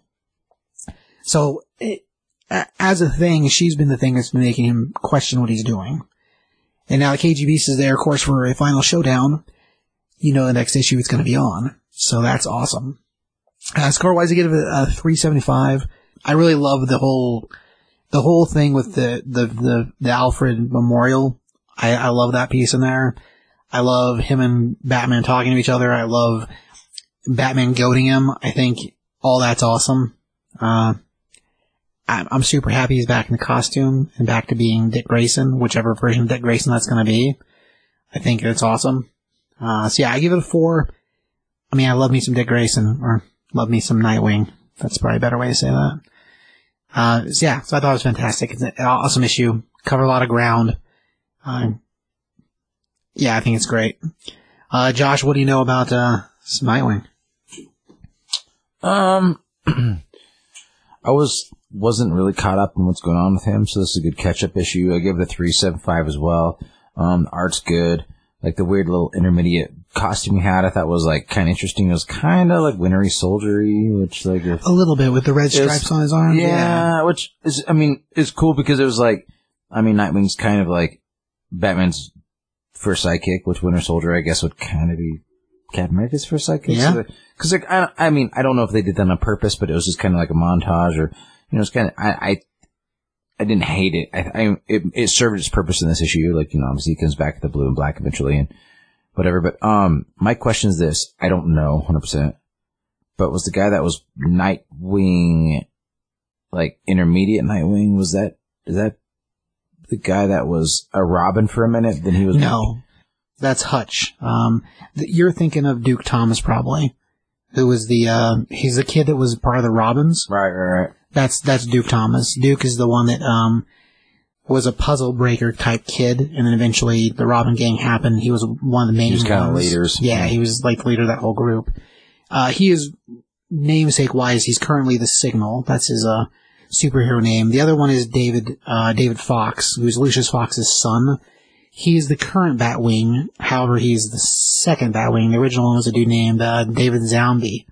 But yeah, the Batwing is like Iron Man, Batman. Has wings, flies around a lot. That's Lucius Fox's son. Okay. So yeah, so we got both those guys, and Hutch is totally separate. Like he's a firefighter that our detective roped into being the other Nightwing when he had the red costume. So he took the New 52 costume basically and took the arms off it. So we had New 52 Nightwing, which was Hutch. We had Colleen, who was the one wearing like the 70s flare type. They gave the girl the open cut one, of course. Nightwing, and then the other blue costume was her brother Zach. So the whole group of them had different costumes from Nightwing, running around posing as him. And then the detectives, he also ran around in the Nightwing costume too. He's the one that fought the Talon and got himself hurt. Gotcha. So yeah, all three of them were basically different Nightwings, just running around separate from everything else happening, because they didn't really encounter Bruce really at all. Not that I remember, at least. But yeah, so you're thinking of Duke Thomas, who would make sense. I mean, I don't know. He would have fit as a Nightwing, I guess, but that's not who it is. So confusing, so many of them. Well, okay. Yeah, well, and while this was going on, for a minute I thought we were going to get like Team Nightwing, and it would be the four of them running around doing stuff, and I would be okay with a series where we had Nightwing and his other wings, I guess. Their band of merry men. Right. Best I can tell, that's not going to really happen, but I thought that'd be kind of cool if it did. Because like Hutch is cool. He was Nightwing running around with basically axes. It was awesome. Yeah. I know, it's a little silly. Yeah, anyway, so you said 375, is that right? Yeah. Cool. Alright, well, let's move on to Maestro number 2. So Maestro number 2, written by Peter David and drawn by German Peralta. I would say it's a newer representation of the old school, like Hulk Maestro, like futuristic Hulk who kind of takes over. This one, it's the Hulk woke up from a suspended animation in a future devastated by war. Most of humanity is dead, and only the superpowered beings who remain are kept locked up by AIM under the control of the decrepit MODOK. MODOK offered the Hulk sanctuary, promising that when the surface radiation decreases in the coming decades, AIM will rebuild civilization. But the Hulk looked out on a broken and empty world and decided it wasn't worth saving. So it starts out with like this futuristic Hulk who's like got longer hair and a beard, and he's just like, I thought MODOK was exaggerating, but he definitely wasn't. I've known so many bad guys and so many good guys, and they all knew me, or at least I thought they did, but, we think we knew each other. We even think we knew ourselves, but the truth is we knew nothing. I should really get used to referring to humanity in the past tense, because, I have to say when it came to the subject obliterating itself, humanity did a remarkable, thorough job, and it shows, him sitting on top of George Washington's head on Mount Rushmore, and like all the massive like artillery shell holes and broken off pieces, and like obviously battle torn. Oh yeah, the faces of Lincoln is on the ground, and one of the other faces is carved up to look like a skull, sort of. They're all just shot up basically, yeah. And so him jumping, doing the Hulk jump from place to place. He's like, Hoover Dam got annihilated. Towns were flooded below it. Vegas, my former home, when I used to do Mr. Fix-It when he was the Grey Hulk. Right. Not much even Mr. F could have done to stop this, and Vegas is trashed. He's walking through some forest, and he's like, parks are also uninhabitable, poor dumb animals. It's like, it's not the animals' fault. They didn't even understand why the things that we're eating were poisoned, and it's just two deer. And he's like, I'm reminded of all the humans who believed in God, who thought they were going to walk into the kingdom of heaven if they just obeyed his word. People who believe that God plan, screw you, God. You and your plan. You don't like my attitude? Then come and get me. And he does that Hulk leap off into the distance. And then the next one he lands, and it's in the background is the Washington Monument. And he's like, no matter where I go from coast to coast, all I see is evidence of human stupidity.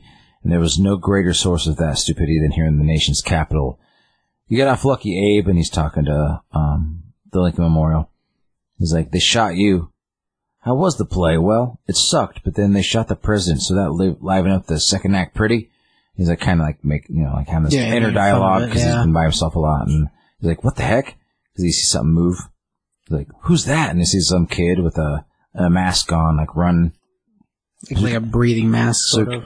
Yeah, like a oxygen mask and a tank and everything.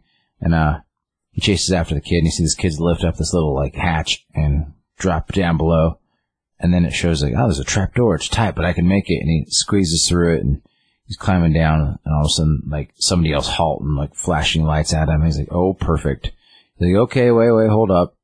And they all shine his lights on him. And he turns around. He's like, I have an itch right here. It's driving me nuts. Focus your fire there to be great. Thanks. Because he's Hulk, so he's expecting them to shoot at him. Yeah, it hurts him. And then out of the darkness, Machine Man comes out, and he's like, Hulk's like, hey, very amusing. We fought many years ago, but I look quite different then. He calls him Banner, so yeah. And so he's like, oh, Machine Man. He's like, yeah, you can call me Aaron. Welcome to the bunker. I'd invite you to stay, but our resources are very limited and would preclude your needs, I think. He's like, you're looking good. He's like, yeah, well, being immortal will do that to you. He's like, oh, I don't know. I'm immortal and I look like crap. Machine Man's like, well, I suppose I prefer immortal to artificial, but the later is really the more accurate because, he's Machine Man. He's Machine Man. He's like, so where am I anyway? Is what the Hulk asked. He's like, approaching the White House. Well, what remains of the White House? I was like, yeah, the vice president and the president are all dead. The cabinet, Congress. Basically, all these quarters are populated by descendants of the White House employees who escaped down here when the bombs started flying. He's like, we have enough supplies to last us another 17 years, although I calculate that with your likely caloric intake, it would drop to 3.9 years. He's like, yeah, I get it. Wait, what's that? That's a city. And that's Hulk pointing on the screen. He's like, formerly New York, it's now called Dystopia. It's by its residents. It's constructed by its overseer. He goes by the name Maestro, which is interesting. He's like, it's Italian for master. He's like, I know what it means. You don't have to worry about me eating your rations. I have to go meet this guy. And so Hulk goes on his way, and he's jumping along and doing this thing, and all of a sudden he starts getting dizzy. He's like, oh man, maybe I push myself to limits, or maybe I don't know, I need to rest, or he's like, what's that noise? And then all of a sudden a swarm of bugs come out of nowhere and start attacking him. And they're really tearing his flesh away. And all of a sudden there's some sort of a sonic weapon that kills all the bugs and pushes them all away. And he's like, and he stumbles down, and these people load him onto this truck, and they're talking about how heavy he is and everything, and they bring him into town. They're like, hey, you're awake, but all your wounds are healed. He's like, yeah, I kind of do that. And he's like, well, I'm Boz. Who might you be? He's like, I'm Bruce. He's like, that doesn't really quite fit your name, but this is our settlement. We haven't given it a name yet, but there's no contamination here, and we're trying to get the plants going again. And then, Bruce asks, what's this dystopia? He's like, that's where it's at. That's what the Maestro's ruling that place. They say he's a god. He's like, oh yeah? Well, I really gotta meet this guy. And then it flashes to a different scene where it's, I assume Professor X? Yeah. But they're calling him Gramps. And somebody named Janice is talking to him. And he's trying to play his harmonica, and it's and she's like, hey, Gramps. He's like, hey, I almost had it. He's like, I already know. He's like, you need to know. He's like, I know everything. I need to know. And he's like, there's plenty like and he's like, he's kind of not making a lot of sense. And he's like, he's back. And he's like, who's back? He's like, that green guy I used to love. And he's like, Oscar the Grouch. He's like, no, the big hulking guy. That is, what was his name? He's like, the Hulk. Like, that's it. Deckard said he walked right into the town square, big as life. And then it shows Hulk in what would be Times Square in what they call dystopia about old New York. And people are like, who are you? What are you doing here? He's like, yeah, I'm new in town. I want to meet Maestro. And they're like, you don't just meet Maestro. Like, I'm sorry. Do I look like nobody to you? And the guy's like, oh, no, sir. He's like, are you the Hulk? And he's like, who wants to know? Like, I'm the minister. The Maestro dispatched me to bring you in. So somebody's been watching him. And this guy's like crazy, huge headdress and purple cloak and big red thing over his eye. And basically takes him, like, I don't know where he really takes him up on this mountain, like big, like Olympus looking thing. And this big palace, and there's people all around, like looking like Roman soldiers and a big, whatever. And he's like, Maestro, your visitor's here. And he's like, and then you hear behind the curtain, like, is it him? I was like, I believe it is. He's like, Banner. And out from behind is like, it's been an age. And you get the Incredible Hercules, right, who looks the exact same as he has for however long. He's a great god. Yeah, whenever they bring him in the town, they're like, what's your name? And he says Banner. He's like, you don't look like a Banner.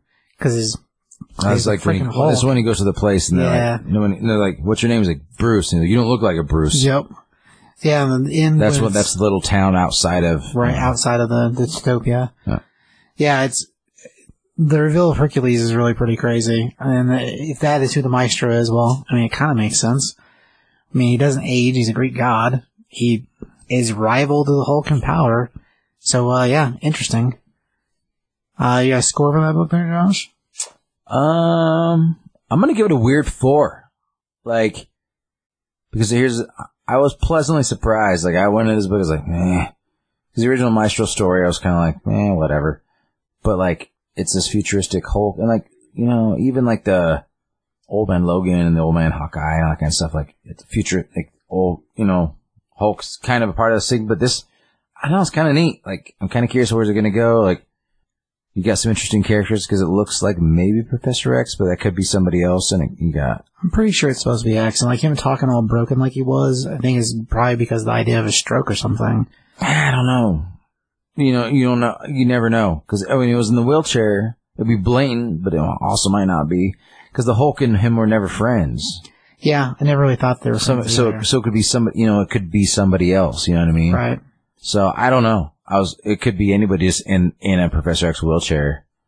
I mean, that's true. So is years in the future. There's a lot of weird questions. Like, you could be like, oh, it's obviously Professor X, but yeah, I think it's him just because he says he knows everything, but at the same time, he's also talking all broken. But that could have been anybody. It's so funny when he's like, "You mean Oscar the Grouch?" It's hilarious. That could be almost like he's got hair. Professor X doesn't have hair. That's true. He doesn't. See what I'm saying? So yeah. And I mean, there's just, I don't know, because in the same room you got like Spider-Man's mask, you got the Vision's head, you got Warlock's head, you got like the broken sword. We got like Wolverine's skeleton. We got Magneto's helmet. I mean, it really could be anybody. It could be. I don't know. The collection of things he has is a weird menagerie of like hero parts. Like who's been friends with the Hulk in the past? I guess it could be Doc Samson. Yeah, it could be Doc Samson. Because they call him Gramps, but it could also be like Tony Stark. It could be. Because in the way back, you have, Winter Soldier's arm. Right. Spider-Woman's costume. We got a picture, I don't know. There's so many hints. There's Thor's hammer is in one part. Yeah, it's, as far as the thing, I don't feel like they said who he was in the first book, and I don't even know if we see him in the first book. But yeah, it's an interesting question. So I don't know, like, it's enough questions, and the writing is just good enough to keep me interested, and like, which is pretty cool, because it's like, it's an issue 2. So that means like issue 1 I would think, be better. I haven't actually read issue 1. But. So I don't know that. I have been told that it was good. And, But I liked this issue a lot, which, like, coming into it, I knew nothing, and I was like, here we go. I wasn't excited to read this book, and then I was like, wow, that book was good. Which, when that happens, that's good stuff. So I'll give it a solid 4. Cool. But yeah, it's a 5-part miniseries, so it's not ongoing, so that's interesting. That'll be, at some point we'll get some type of answer. Whether that means we eventually get to the old angry maestro, which is the Hulk, or if it's something different. So I guess we'll see. Yeah, I give it 3.5. It was really good. Like, art's good. The story's interesting. There's enough recognizable stuff that it's easy to figure out who things are. Save for the question to do with the menagerie of all the heroes' stuff. And villain stuff, too, because it has bad guy stuff in there, too. So other than, like, not knowing exactly who that is, the other stuff was fairly easy to piece together. And as far as, like, a story, it's pretty neat that we see all the monuments, and, like, just, like, his retrospect on the world is pretty cool. So, yeah, score-wise, I give it 3.5. Yeah, interesting to see the next book. The next book does show that cover where it's that dude basically facing down the Hulk, so it'll be interesting to see who that winds up being. His menagerie of weird things or items does beg the question. Because he is driving around Professor X's chair, but that doesn't mean anything because there's another chair there too. And you're right, the hair, yeah, I don't know. I'm sure that's what the mystery is supposed to be, so. Right.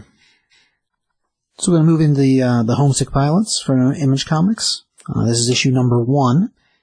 We actually got to review this thing as an early review. The book itself won't actually release until December 9th, so here in about 3 weeks it actually comes out. So yeah, an early preview of that. And this is written by Dan Waiters, and the art is by Castor Wingyard. I'm pretty sure that's how you say it. I might be wrong if it's finished, and that makes sense. Anyway, this is from Image Comics, issue number 1. And when we first open up, we have a shot of like a pier out by the water with a big Ferris wheel next to it, and we have a voiceover going on, and the voiceover says that I can't move, and I try to move left, I try to move right, and then nothing happens, and we see like what looks like a street, just like a kind of California style. All the foliage and stuff looks like California, and it's a sunset, and we're like in a neighborhood. And in the next bubble, we see what looks like a giant house on a hill with a huge crazy light coming out of the window. And it says, and then I scream, and we see the house kind of exploding on top a little bit, like fragments flying off of it. And it tells us that we are in Santa Manos, and this is July 18th, 1994. And then from there, we cut back to like a street that's got people on it and cars. And it talks about how as I move, I talk to all the spirits in the house. But I get lost in the walls and the pipes. And then we all move as one. And then we see the same street with everyone looking in the sky kind of crazy. And this giant, like, wooden footstep down. And, then we see the light that was the top of the house, I guess it's not called a spire, but the very top of the house, I can't remember what you even call that. The top window, like the creepy one. And it's all lit up, and it says, and then I lose control. But I have to recalibrate, I recalibrate the ghosts, and we move together in a balance, and then we pull back, and we see this is the house that was on the hill, just now with crazy arms and legs walking through the city. And we see a shot of what must be inside, and we have this girl who's all colored in white, and just in the middle of the house, sort of, not like connected to anything, just sort of floating there. And then it says, man, I really wish we wouldn't have gone to the last show of the Nuclear Bastards that night. And we cut from there to a scene of the same girl, just in full color, not all whited out, and looking normal instead of ghostly. And she's like, the Nuclear Bastards, they are terrible. And we cut to a shot of a guy on stage, screaming into a microphone, with a girl playing a bass guitar, and the caption tells us the last show of the Nuclear Bastards a few weeks earlier. So we move back in time, and we are at a punk rock show. And we cut back and we see our main character standing there with these two other dudes, And they're all giving their retrospect on the show, and one's like, oh, they're not playing with enough heart. They're not really trying hard enough. And the other one's like, it's a pretty cool venue, though. And we pull back to see that they're inside of what looks like a bowling alley. I mean, that is what it is. They're inside a bowling alley, and there's a whole bunch of people in there, and they set up a makeshift stage, and a bunch of the equipment is still there for the alley, and it's a punk rock show being thrown in a abandoned building is what it is. And we cut to the side, and we see one of the fellas takes a drag off cigarette, and he says, we really need to throw a show to rival this. We gotta throw a show that can really show all these people what the Homesick Pilots is really about. And we cut over to the girl, and she says, man, we should throw a show in that house that kills people, the haunted one. And then the next page is entirely black.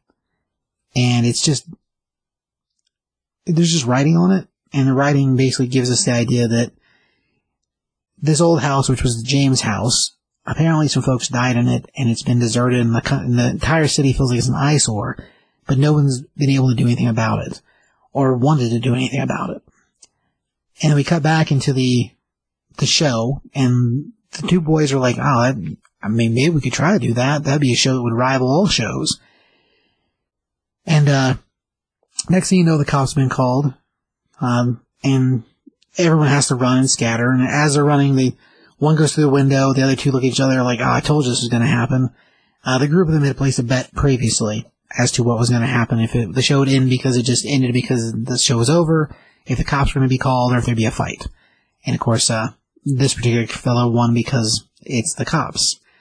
And so as they're running, one of our guys goes out the window, and he gets grabbed by a cop who's trying to drag him back inside, and he kicks the dude in the face and jumps out the window, and they all flee. And the one's like, oh, I can't believe you kicked the cop. And he's like, oh, he's not going to remember me next week. It's fine. So we regroup with our group of characters, our two boys and the girl, on the pier now. And they're all talking about how, oh, the show is just okay, and we got to figure out a way to make people recognize who we are. And this is where we learn everybody's name. And so we have Aminda, who's our girl. They call her Amy, A-M-I. And then Buzz and Rip. And as far as the band's concerned, we have a bass player, a drummer, and a guitarist and a singer, right? So the group's a three-piece band. And she says, man, we really need to try and make this show happen at the haunted house. He's like, I don't know if that's such a good idea. I mean, I was in a home with one of the guys that got killed up there, and she's like, no way. He's like, oh yeah, it was crazy. Everyone thought he ran away, and he was missing for weeks. And then when he finally came out of the house, he'd been like starving and claimed that he was trapped inside, and the dude died on the front step. Then when they went and looked inside the house, they could see that right next to the door there were finger claws all over the wall, like someone was trying to get out. And she's like, oh, that doesn't sound like it's real. Are you being serious? He's like, yeah, I'm telling you, the dude was in the halfway house I lived in. And about that time, the other band shows up, the Nuclear Bastards. And they're a four-piece band, a chick guitarist, or no, bass player, because we saw her earlier. And of course, they're just start talking trash to each other, rival band style. And as far as the conflict's concerned, they're all in high school, and they all go to the same high school. And the lead singer of the Nuclear Bastards is a dude named Robbie, and Robbie's a real jerk. And so he, of course, starts in talking trash, and eventually it leads to him throwing a punch at one of our guys.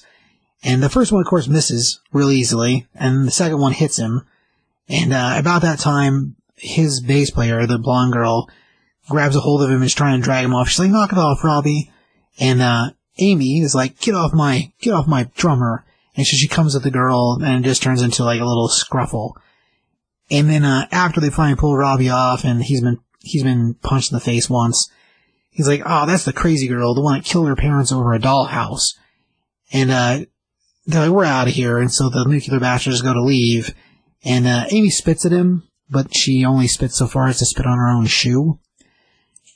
And she's like, oh god, that went really bad. And then she looks at the boys and she's like, is everybody talking about me that way? That I killed my mom? And they're like, oh, well, we weren't going to tell you, we just figured eventually it'd blow over, how school is. And of course she's all hurt and upset because both of them know that people have been talking about her mom's death. And like, the thing with this group, like their whole band name is because they're all basically orphans at this point. Like they live with families that aren't their families.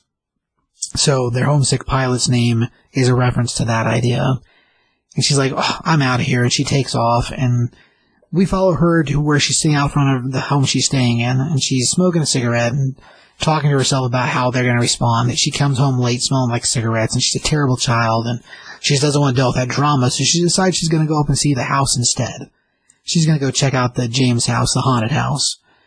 And eventually we get to the house, and she climbs the fence and goes inside, and after the door, when she first walks up to the door opens itself. And she's like, that's weird. And then she lets herself inside. So next page is a totally black page also. And it just is full of more inner monologue. And it talks about how she felt about the house. And she was in all honesty really afraid of the big bad house. And it was empty and rotting, and she felt empty inside. So she remembers that the two of them, what she thought about the house and what she feels inside of herself after her mom died was like the same thing. She thought she just couldn't imagine being something like that, never having hope again. It was something that she could feel in the house that felt equal to her. And then we cut to the shot outside the house, and then she's like, oh, and then I couldn't feel anything at all. And we see the top light on the top spire of the house light up. So this is the window before that we saw the crazy beam shooting out of. And then slowly the sun comes up, and the light goes out. And we're at the next day. And we join Buzz and Rip, and the two of them are at the house out front. They've come looking for Amy. And while they're out there, like, she couldn't have come here. Like, she's been missing since last night, and this is what she was talking about. And then they find her skateboard, which was left out in the front yard. And so they're like, well, she has to be here, and her skateboard's here. And so they go up to the door and try to open it. Of course, the door won't open. So Buzz rams it a few times with his shoulder, and he's like, my God, this it's crazy. I can't get this thing to budge at all. Well, we saw the previous night when she just walked up to it, the door just opened itself. So that's different and pretty creepy. So the two of them decide they're going to help each other climb up to the second story to go in the open window. Because the house itself it's broken down. Everything's, like, the windows are kind of smashed. It's an old wreck. So the two of them finally get to the second floor, and they go in through the window, and they're looking around in the building, and, like, everything's been gutted. There's very little as far as things left in the house. I mean, fixtures, there's a sink, but they even talk about somebody having taken the toilet, like the toilet seat. Who does that? Well, then we cut downstairs, and we see somebody else has come to the house as well. So Nuclear Bastards, they have let themselves in, and they have just come in through the door like it's no problem. And so they are on the ground floor, whereas the homesick pilots are on the second floor. So the two groups kind of walk around looking for each other, and our boys make it to the top floor, and eventually they hear the other people in the house. And so they come downstairs and they find Robbie and his gang in the kitchen. And of course it turns into some more trash talk. And they're both like, oh, so where's your fiery crazy girl? And they're both like, she's been missing since last night. Do you guys have any idea where she's at? And the bass player girl is kind of like genuinely concerned. And Robbie's like, we don't care. No one cares about that girl. And she apologizes to both the boys for being there. And then Robbie says, I want to score some weed. Do you have some drugs? And well, it turns out Rip just happens to also be a drug dealer. He's like, yeah, I got you, man. And of course, that makes Buzz be like, dude, what are you doing? He's like, a cell's a cell, man. And at that point, Robbie pulls out a little knife, and he's like, oh, I'm not buying anything. You're giving it to me. And so he basically starts to threaten him with a knife. And of course, he takes it like he's just being a showboat, and he's not going to do anything with it. And then the dude stabs him in the arm, like cuts his shoulder. And as Robbie's standing there holding his knife, yelling at how terrible they are and how he's going to kill both of them, and all of a sudden we see the house sort of shift, and then a bunch of pipes from the walls come flying out, and they just shred the dude. Like, almost like tentacles, but pipes. And everybody freaks out, and of the band, the other two members, not the bass player, the other two members kind of run towards Robbie, and all the pipes take them out too. Like, one dude's head gets completely popped off. It's crazy. And so that leaves Buzz and Rip and the blonde bass player all sort of like huddled together trying to get out. And they run for the front door. Of course, at this point, the front door is just gone. And they say, oh, let's go through the kitchen window. And so they turn back around and they run the other direction. And at that point, one of them gets pulled into the floor. It's Buzz the drummer, the dude with the little beanie. And as he's watching, like, we see all this crazy shift in the whole building. Like, it's like the hallway's twisting. And they eventually pull him out of the floor, and all of them run out to the door. And we see the last member of the other band, the drummer, I guess, reach for the door and they get pulled inside of it. And next thing you know, a sea of blood comes flying out. And it soaks both of our guys in blood. And then we cut to another black page that has some more inner monologue talking about feeling lost and about not knowing what was going on. And then we cut from there to a high-rise hotel.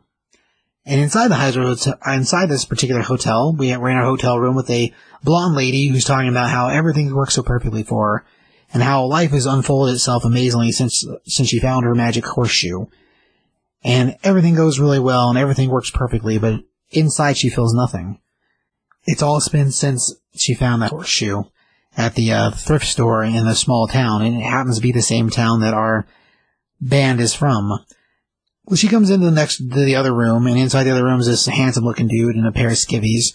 And he's like, there's something going on with your, horseshoe. And the horseshoe's sitting in the middle of the room floating with a crazy white glow. And, all of a sudden they hear a knock on the window. They're in a high-rise building. Somebody knocking on the window doesn't make any sense. So both of them turn to the window, and, it slowly opens itself up. And it is our Amy, just all ghosted out. Her colors are very white neon. And she's like, sorry to bother you, but I think you're in possession of a horseshoe that was stolen from an abandoned house about a decade ago. I'm going to need that back because it's extremely haunted. And that's where the book ends. So we get crazy bloodbath of the rival band who clearly was there to cause problems. I mean, Robbie is definitely a bad dude. The rest of them, I mean, not so much. They're just there with him. But it didn't make any difference. This crazy haunted house that at this point, for all we know, has turned Amy into a ghost. But clearly had ill intent for anybody that didn't like what was going on. As far as like a book, and this particular book actually doesn't come out for another couple weeks. It comes out December 9th, this coming December. So it's like a better part of 3 weeks away. Art is great. The story is pretty interesting. I mean, as far as the cast is interesting. As far as writing, it's a mature reader. The language is a little more rough than what I gave you guys. And the art, I mean, like I said, the art is really good. As far as the score, man, I don't know, I give it a 3.75. Like, it is pretty good. And like, I like the tone of the book. It's got a cool, like, I don't know, it's got a pretty cool, like, punk rock vibe to it. The idea of it being a 90s book, time frame wise, is interesting. The horror story element, I'm not exactly sure how far that's going to go as a thing, but best I can tell, and I did get to read a preview of issue 2, so issue 2 gives us a lot more about the house and what it really wants, and it's going to be using her basically as a path to try to reclaim all the pieces that have been taken from it, and it turns out most of those pieces may be haunted with individual ghosts themselves. So, that's interesting. So, like, very Shining-like. But yeah, I give it 3.75. I thought it was really good. Josh, do you know anything about the Homesick Pilots? You know, the house itself reminds me, A Thief of Always. It's an old book by Clive Barker called The Holiday House. So, the house itself reminds me of that a little bit of, it's definitely influenced by that. I mean, they can say what yes or no about that all they want, but it's for sure definitely that way. But not like obviously for sure like that whole thing, but well, the idea of like what you're saying, a haunted house thing, yeah, makes sense. Well, it's called Holiday House. It's just like where people go and the house has like a mind of its own kind of thing, and it's rants, this and that, like so it can like. But cool book. Curious about it. Like it's kind of horror, kind of adventure, kind of like that indie flavor with like the bands and things like that. Like, curious to see where it goes. I'll give it a 3.5. I love the art in it, and story's interesting. We'll see where it goes. Again, with indies like that, like I always my worry is it starts off hot and then it gets like it fades real quick. So like whether it's because this is probably isn't an ongoing. It's probably a mini series, I would think, because it doesn't seem like it would be an ongoing. I don't think they've actually announced whether it is or not. I mean, Image, occasionally they start books like that and then they turn into 5 or 10 parts or whatever. I would think it's 3 to 5 at the most. It seems like it's gonna kind of be like a you know what I mean? Like, yeah, I don't know. It would make sense if it was a mini, but I don't think they've actually said that. I don't remember if they said that or not. I know there's at least 3 books, so they solicited 3, so. Well, yeah, I mean, curious about that, but, it's good. Cool. So. Right on. What'd you learn today, Josh? What I learned today? Man, I don't know. Coffee doesn't always save the day. It is a rough situation with that. That's true. Yeah. Yeah. What did I learn today? I don't know that you don't remember what Professor X has hair. I mean, surprised you're like, oh, he's old now and he has hair again. I'm like, oh. Man, I didn't even think about that till you said that, actually. Mm-hmm. Like, the chair alone was what sold me on him being X. And then after a review of it a little bit, now I'm not so sure. Plus, if you're in the apocalyptic future, like, and you found a chair that floats on its own, wouldn't you want to just hang out in it anyway? That's definitely true. I would definitely want to use it, for sure. Let's see. Do you have any books to watch there, Josh? Books to watch. I don't know, some interesting things going on in G.I. Joe coming up. I like this Maestro book. Still the Secret Life of the Fabulous Killjoys or whatever. Oh, yeah. Still good stuff on there, on that end. But, that's kind of where I'm at right now. Sure. Like, yeah, I like when a book to watch for me was one that we did tonight. Like, I was kind of surprised at how good this Maestro book was to me. Right. Very enjoyable.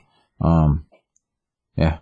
Right on. Let's see. Well, book-wise, I mean, we got a whole bunch of stuff getting ready to happen with the King in Black. I think one of those will be really awesome is the Gwenom versus Carnage. It's a 3-part miniseries. We haven't had Gwen in a batch of books in a minute. Part of that's because of COVID and the world being weird. But we've never had Spider-Gwen actually deal with Carnage. So I think that'll be really cool. And it's still her as the Gwenom, so she's the Venom Gwen. So I think that'll be really cool. Looks neat from the preview pages. It looks cool. And then there's a book called Miskatonic that's coming out from Aftershock. And we might do that one next week maybe, because issue 1's coming out. And it's set in the 1920s. And it's about a lady investigator gets tasked by J. Edgar Hoover to stop a bombing. But in her investigation, she stumbles into like a crazy cult type thing going on. The art for it, the preview pages look really cool. And like that style, the 20s look to things, I think I like a lot actually. So I'm pretty stoked for that thing. I think it should be pretty cool. Aftershock puts out a bunch of books. They're pretty good. They're a little overlooked because they're kind of like a smaller Image company. But recently we've had a couple books get picked up by different producers to turn into things. So one of theirs is, I want to say, is called the Living Blood. No, Only Blood. Something in Blood. That got bought up the rights, I guess, by Norman Reedus to turn it into some type of show or something. I can't remember what the name of it is. It's something Blood. I don't remember. Anyway, Norman Reedus bought the rights to it and do something with it, so I guess we'll see what happens with that. Other than that, I think that was it. I mean, if you want to follow us on other media, you can find me on Instagram at Top5Comics CBS, from drawings and pictures and stuff. Josh, we can find you? Wendell24, WINDLE24 on socials. And then we have links to all of our different stuff on the Top5ComicsPodcast.com. You can go there and find links to, of course, this. Links to our other podcast, Never Been Done podcast, movie reviews, comedy shenanigans. Then we have Action Figure Deconstruction, which is a YouTube show dealing with action figures and reviews for them. Don't you have a newer episode up that's up now, the Storm Shadow? Yep. From the G.I. Joe Classified series. Which one? Classified, yeah. It was, and then, you were working on one that will finish hopefully in the next couple of days. Maybe, yeah. We have a cool one, which we're finally touching on this type of action figure. I don't want to give it, but I think it'll be cool, I think. Yeah, maybe next, it'll be soon. How about it'll be soon. Between this podcast, the new action figure deconstruction, and, the Never Been Done podcast we record tomorrow. Right. It'll have to tide you over until after Thanksgiving, cause, next week we have, we won't be recording anything.